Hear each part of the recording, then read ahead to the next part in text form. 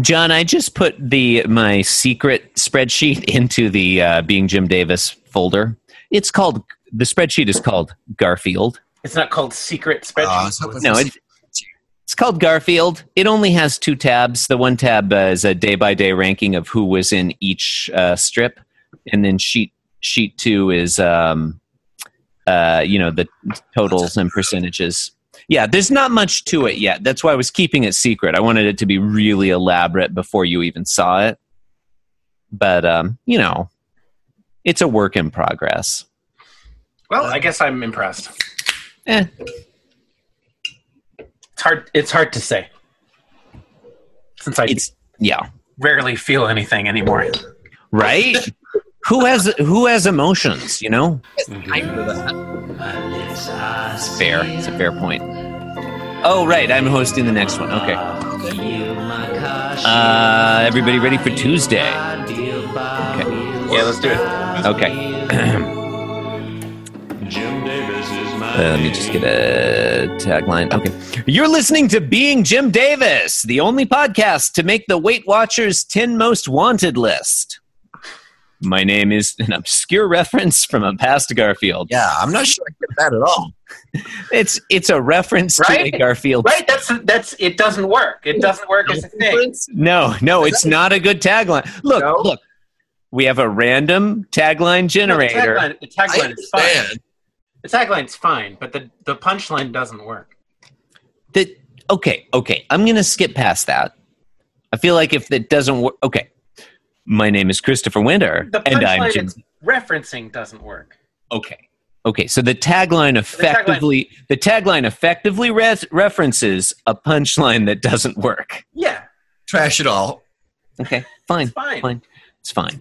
It's fine. You know what? If we have taglines that aren't good, the thing to do isn't to erase them. It's just to write a lot more taglines. So the odds of them coming up randomly, just to dilute the negative effect they have. Yeah, it's a numbers game. Thank you. It just came up today, so it probably won't come up again tomorrow. Right. That's not a... Okay. Well, that seems gambler's fallacy. No, definitely not a fallacy. It's kind of a situation where you get 1,000 monkeys, 1,000 typewriters, and eventually you have a good tagline for Being Jim Davis. It's true. Okay. My name is... Wow. It's going to be a long week.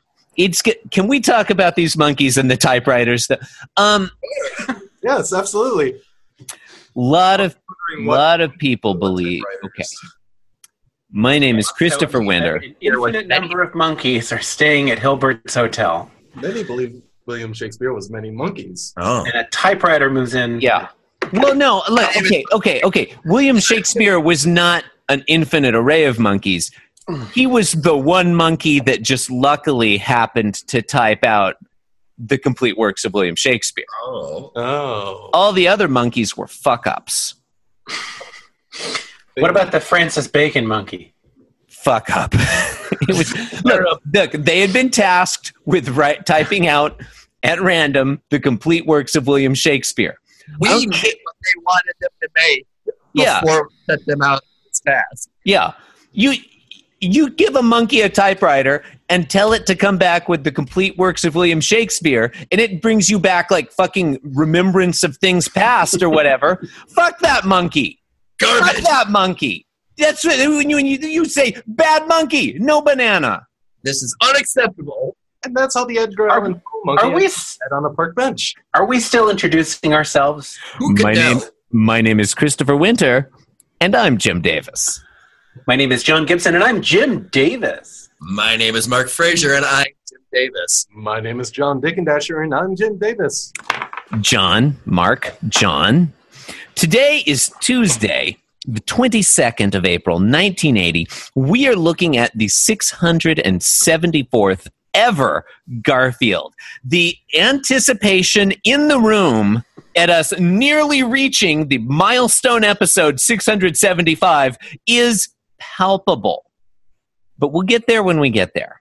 For the moment, guys, tell me, what happens in today's Garfield? Chris, in today's storied Garfield, fictional characters engage in a made-up conversation. Fuck this. None of this actually even happened. It's all just lies. Jim Davis lied to us. Wake up, people. So is picture the same as lying? I'm disappointed in that synopsis because it doesn't say sheeple. I was tempted. I thought that would be pushing it too far. No, I wanted it to be subtle. That would have landed the joke. I couldn't think of anything to write about this one. Panel 1. Well, let's see if you think of anything to say about it. Well, you didn't have to think, right? Kind of just watched like any InfoWars and just wrote whatever he said.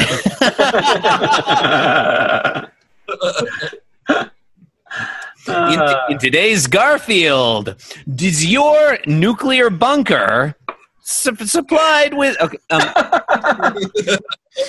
Panel 1. Estrogen pills. You're going to need... Look. Turning the frogs gay. You're going to need estrogen pills for when the bombs start falling. Don't think you won't. You're going to need a multi-year supply of estrogen pills for your nuclear bunker, your backyard bunker. Panel 1. What else? Are they always talking about soy? Is that Soy Boys? Oh, don't get me. Yeah. I love soy. Soy's great. Oh, I love soy. Right? Yeah. That's what happens, right? Yeah. The minute you eat anything that's soy.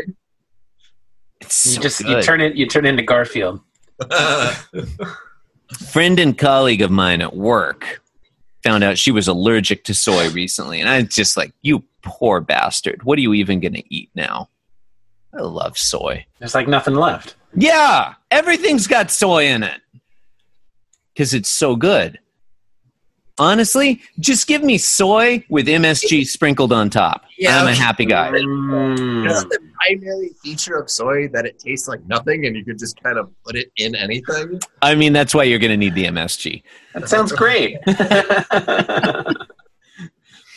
Honestly, the soy is secondary. In the first panel, John is at the vet again. True. And or still.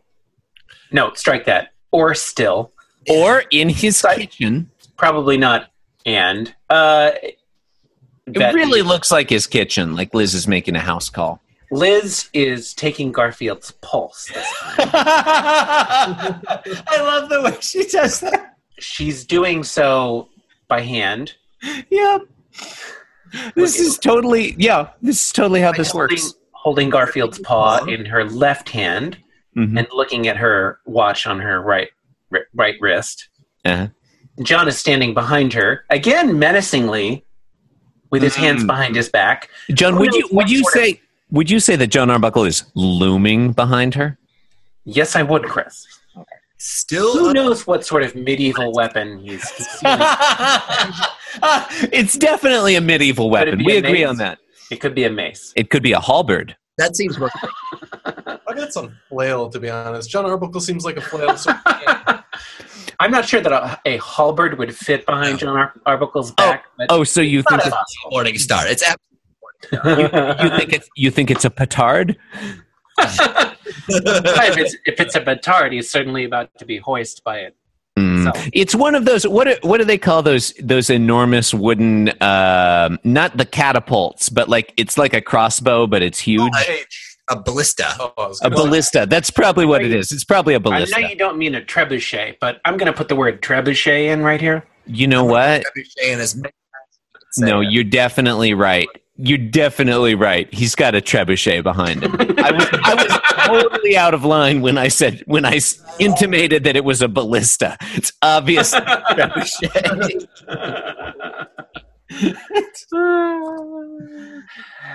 Anyway, he's holding a trebuchet behind his back, and he's saying, "You're not going to." He's not going to actually throw any projectiles. He's going to beat her with it. Right. He doesn't know how to use the trebuchet. Yeah. He's just going to use it as a bludgeon. Wait. Are we assuming that he has a miniature trebuchet behind his back? I don't know. Great core strength. He can lift a trebuchet. Right. This is a siege-ready trebuchet, ready to. This is a siege-ready John Arbuckle. You're ready. I'd buy that action play set. Oh, definitely. I'm trying to figure out how the trebuchet fits like partly behind his body and the countertop so that we can't see any of it.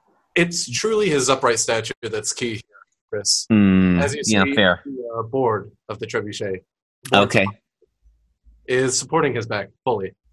That's why he can't be at a 45-degree masculine angle in this comic. I guess that makes sense. Yeah. Okay. Fair. No, I'm persuaded that he has a trebuchet behind his back. As you correctly specify, a siege-ready trebuchet. It's important that you specify.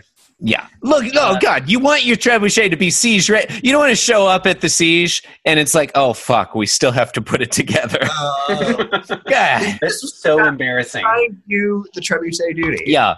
It didn't, when I read the description on Amazon, it didn't specifically say siege ready. I just assumed that it would arrive. Should have known. Siege ready. No, it's like putting together an IKEA. Oh God! It would Just take for the forever. Out it's not siege ready. Yeah. Those Masonite trebuchets are so ineffective. Okay. The speech bubble is you're not. Wait, before we get to the speech, can we just specify? Oh, never mind. They're the same. I was going to check whether we think it's a counterweight trebuchet or counterpoise trebuchet, but as I look more closely into it, they're the same thing, so it's fine. Absolutely. Okay, here's a question. Is it a trebuchet is a subset of catapult, right? No. Negative. No. It's a kind of siege engine. So a catapult is a tensioned arm that is stopped by a stopping device. Mm-hmm. A trebuchet is a weighted arm that has a sling on the end that, when released, will sling your projectile into, 90 kilo? What's the dumb joke? 90 kilogram projectiles over something meters. That sounds like a dumb joke. Yeah. That does seem like a dumb joke. That did not even seem like a joke at all. Yeah, and John, don't make the mistake of not ordering the projectiles on Amazon as well. Don't assume they're going to be included when you get the Predator. Yeah, they're not going to come with the trebuchet. Or like it might have one, but you're going to need more than one. I think one's plenty. No, not for. You're going to take down one English castle, and then what are you going to do after that? Right. These aren't the eco-friendly, reusable, biodegradable projectiles. When mounting a siege upon an enemy fortress, you're not thinking about the environment. You're thinking about getting your gold. Well, I mean, more trebuchet ammunition. I feel like you're making some assumptions about how I conduct my sieges. You might not be thinking about the ecological impact. Oh, there's also something called a traction trebuchet. There's a new movement, John, for green sieging. Yeah. It's called greeging. Stick to my old Get with the time. It's All right, speech bubble is you're not going to stand up to me. You're not going to stand me up again, are John, you? can I? One thing I really enjoy so far about podcasting with Mark and John is that, unlike a lot of other guest hosts, they are making no attempt whatsoever to keep us on subject. In fact, quite the opposite. They may have a bet going under the table. It's like they decided, yeah, we don't have anything to do all weekend. Let's see how long this will last. No, we actually made the decision to lay siege to this podcast and get on Fair. track. Why we Fair. love it. Yeah. Or is that still a vote? I don't know. It can be whatever you want. That's fair. That's fair. I mean, look, if you guys want to take the moment now to do an episode of our Patreon bonus content, being trebuchets, being siege engines. Let's keep it general. being siege engines. Or okay. Tell me what happens in. Are we on panel 1 still? Who can know? We're hot in the middle of panel 1. And by in the middle, you mean we have just barely started panel 1. All we mentioned was that John Arbuckle exists in the panel. No, we mentioned that Liz was taking Garfield's pulse. That's fair. That's a good point. Okay. When they watched that Have we movie. got to the text yet? We did. Okay. I've started reading John's speech bubble a few times. Did people I'm keep not interrupting you? I'm not sure I want to press my luck. Who would do that? No, give it a try. I bet this time it'll work. Seems like it will. All right. So John Arbuckle is in the panel, holding his hands behind his back. Yep. He's not holding anything. His hands are empty. Except for that trebuchet. And his God damn it. No, go on. John's speech bubble reads as follows. You're not going to stand me up again, comma, are you, comma, Doc, question mark. Really, ellipsis. Why are you going out with me? Question mark. What are you doing this to yourself? That's a fair question. Right? What a sad question. Yeah.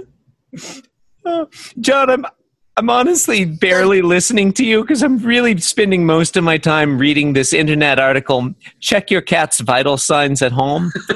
Wanted to know if she was correctly taking Garfield's pulse. And I'm going to say, it looks to me like she is. Oh. Yeah, Chris, I think Liz is a professional veterinarian. I mean, she knows how to take a cat's well, pulse. it's been established that she only has an associate's degree. Well, her competency is reaffirmed to me because she did this thing right. Yeah. Feel your cat's heartbeat with one hand over his left side, just behind his front leg. I think that's a reasonable. I mean, she's feeling his right leg, but you know, his paw. I feel like the article is implying you're supposed to be touching his body. Yeah, torso. Yes. Well, I mean, cats love to be touched. Normal Yes. cat's heart rate is between 140 and 220 beats per minute. Good to know. Yeah, that's also pretty good for if you're, composing electronic dance music. Mm-hmm. Appropriate number of beats per minute. Panel 2, Liz says, you amuse me. Call your veterinarian if the heart rate is too rapid, too slow, or irregular. I would love to hear that call. When the person's like, I was taking my cat's pulse for some reason, and it appears to be too slow. Go on. Oh, I should go. I'll go on. Yeah. I'll go Okay, on. so John Arbuckle asked Sorry, why I she's wasn't going used. out. I wasn't used to. It's just No, I understand. panel 3. John says, "I'll settle for that." Understand why you're not. Liz not talking. face palms, and Garfield thinks. Garfield thinks rather slyly. Mm-hmm. Don Juan dazzles another love-struck waif. So why didn't John settle for her just saying yes to going on a date with him? Yeah, it really seems like he's trying to get her to second guess herself, doesn't it? Why is he trying to get her to say no? Because John is a man of the chase. Once he reaches his goal, That's fair, right? The exciting part is setting up your trebuchet right before the siege. Like, once you've battered down the walls of your enemy's castle, what's even the point? When there's tension on the arm and it's just waiting to fling that projectile, that's the magic moment. It's so true. Oh, yeah. It is weird. He's like, in both yesterday and today, it's like he's I will say, Mark, going out of his way to talk himself down. Sorry. we established that a trebuchet was not a weapon that. Sure. There is Yeah, certainly no, let's when definitely go back to discussing the mechanics of the trebuchet. the arm is down and the weight is up, there's Right. going to be something keeping that weight in the air, putting tension on the arm. Mm. It is not a tension spring, but Yeah. there will be tension on the arm. I concede. Yeah, no, that makes sense. I'm looking at this late 7th century Transoxanian depiction of Attraction Trebuchet, and it does seem like, there's tension on the arm. It's just put there by the Transoxanians. I've built several trebuchets in my life. That's not What? No, I have. That's a real thing. No, that seems reasonable. Yeah. Yeah. Hey, does anyone want to hazard a guess as to which Chinese philosophical school the trebuchet is most closely associated with? Begin to know. Here's a hint. Here's a hint. It's from the Zhou dynasty. That helps me. Latter Zhou dynasty. No, it's not a helpful hint because they really all come from the Zhou dynasty. It's the Mohists. They're one of the lesser known schools. Okay. I can say truthfully that you were going to say legalists. Yeah, you were going to say legalists, right? Sure. Yeah, legalists. Yeah, sure. Yeah, you were going to say Shunzi. I mean, I thought it was more of an orc thing than a Elven. It's John Shunzi. John is not even a legalist. He was kind of a heterodox Confucianist, if anything. But go on. Yeah, I know that. But, what happens in panel 4? Wait. What? Oh, are we done? We're on Tuesday. I mean, I guess we're done if I mean, you're hosting, so. Oh, I thought you were hosting. Am I hosting? You want to be done. Okay, fine. You've been listening to Being I'm not trying to rush. But if you want to be done, we can do that.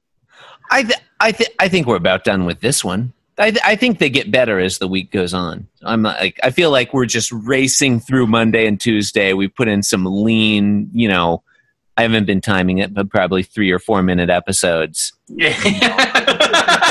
Balloon out later in the week when we have a little more to talk about. I mean, they'll be longer in the edit.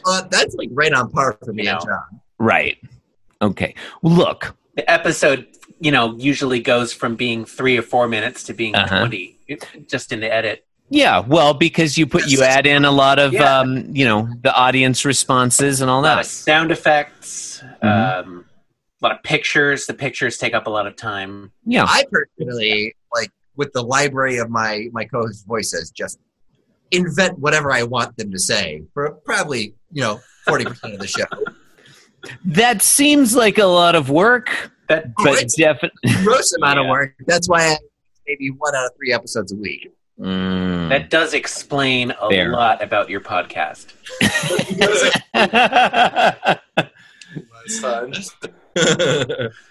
All right. Ladies and gentlemen, you've been listening to Being Jim Davis. We have the body of John Wilkes Booth. You can... It's true. You can support the program by leaving us a review on Apple Podcasts or the podcatcher of your choice. Why not visit our website, www.beingjimdavis.com. You can do a great many things there, including leaving a message for us or signing up to co-host the program, just like Mark and John are doing right now. You can also follow the program on Twitter @BeingJimDavis or follow me @TheChrisWinter. And I exist online @InscrutableTaco. You can listen to or John on Magmar Sucks, a sister show on the Pitch Drop Network. Yeah, you should do that. And I'm going to take this moment to beg whoever it is who signed up to record with us on Friday, July 20th, and just put down the name Andy D and nothing else. No email address, no phone number, no nothing. Andy D, we need more information. It's hooked by that. You would just know. You would just know who Andy was. Yeah, he just assumed. We don't. I've been begging for weeks now. We don't know. Is it Andy Dick? Is it Andy Daly? Is it another third Andy? It could be a fun co-host. We should just tweet at Andy Dick and see if he'll fill in. Yeah, I don't want to give Andy Dick a platform. Oh yeah.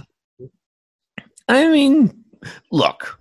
It's going to be our 100th ever recording session, 100th week of Being Jim Davis. It's going to be very exciting. Andy D, we need to know your email address or something. I don't know how. Okay, look, What has Andy Dick done for me personally? Other than that one episode of Star Trek Voyager. Well, he could host your podcast. yeah. Seems I mean, fair. if he's willing to host it in my stead, He's done something for you in that's fine. That's fine. Yeah, he can come on if I don't have to. It seems fair. That seems fair. It seems like a fair deal. We can make that deal. Yeah. I think look, if we don't hear back from Andy D, John, I think we have discussed just having the link to co-host that podcast just being open on our website and allowing literally anyone, any number of people to click it and co-host the show, however many or few that turns out to be. Tweet it at Andy Dick. The all-star cast of Being Jim Davis. Yeah. As long as you're named Andy. Anyway, thank you for listening and good night. Oh, it'd be a delight if we could get Andy Serkis.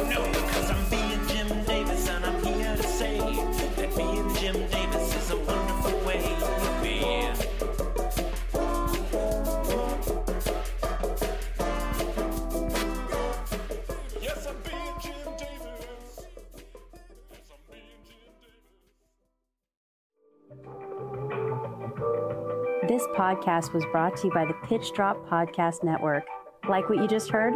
Support the show by going to patreon.com/Pitch Drop. And while you're at it, check out pitchdrop.net for more of this and other shows. Really glad I'm not editing this week. What's to edit?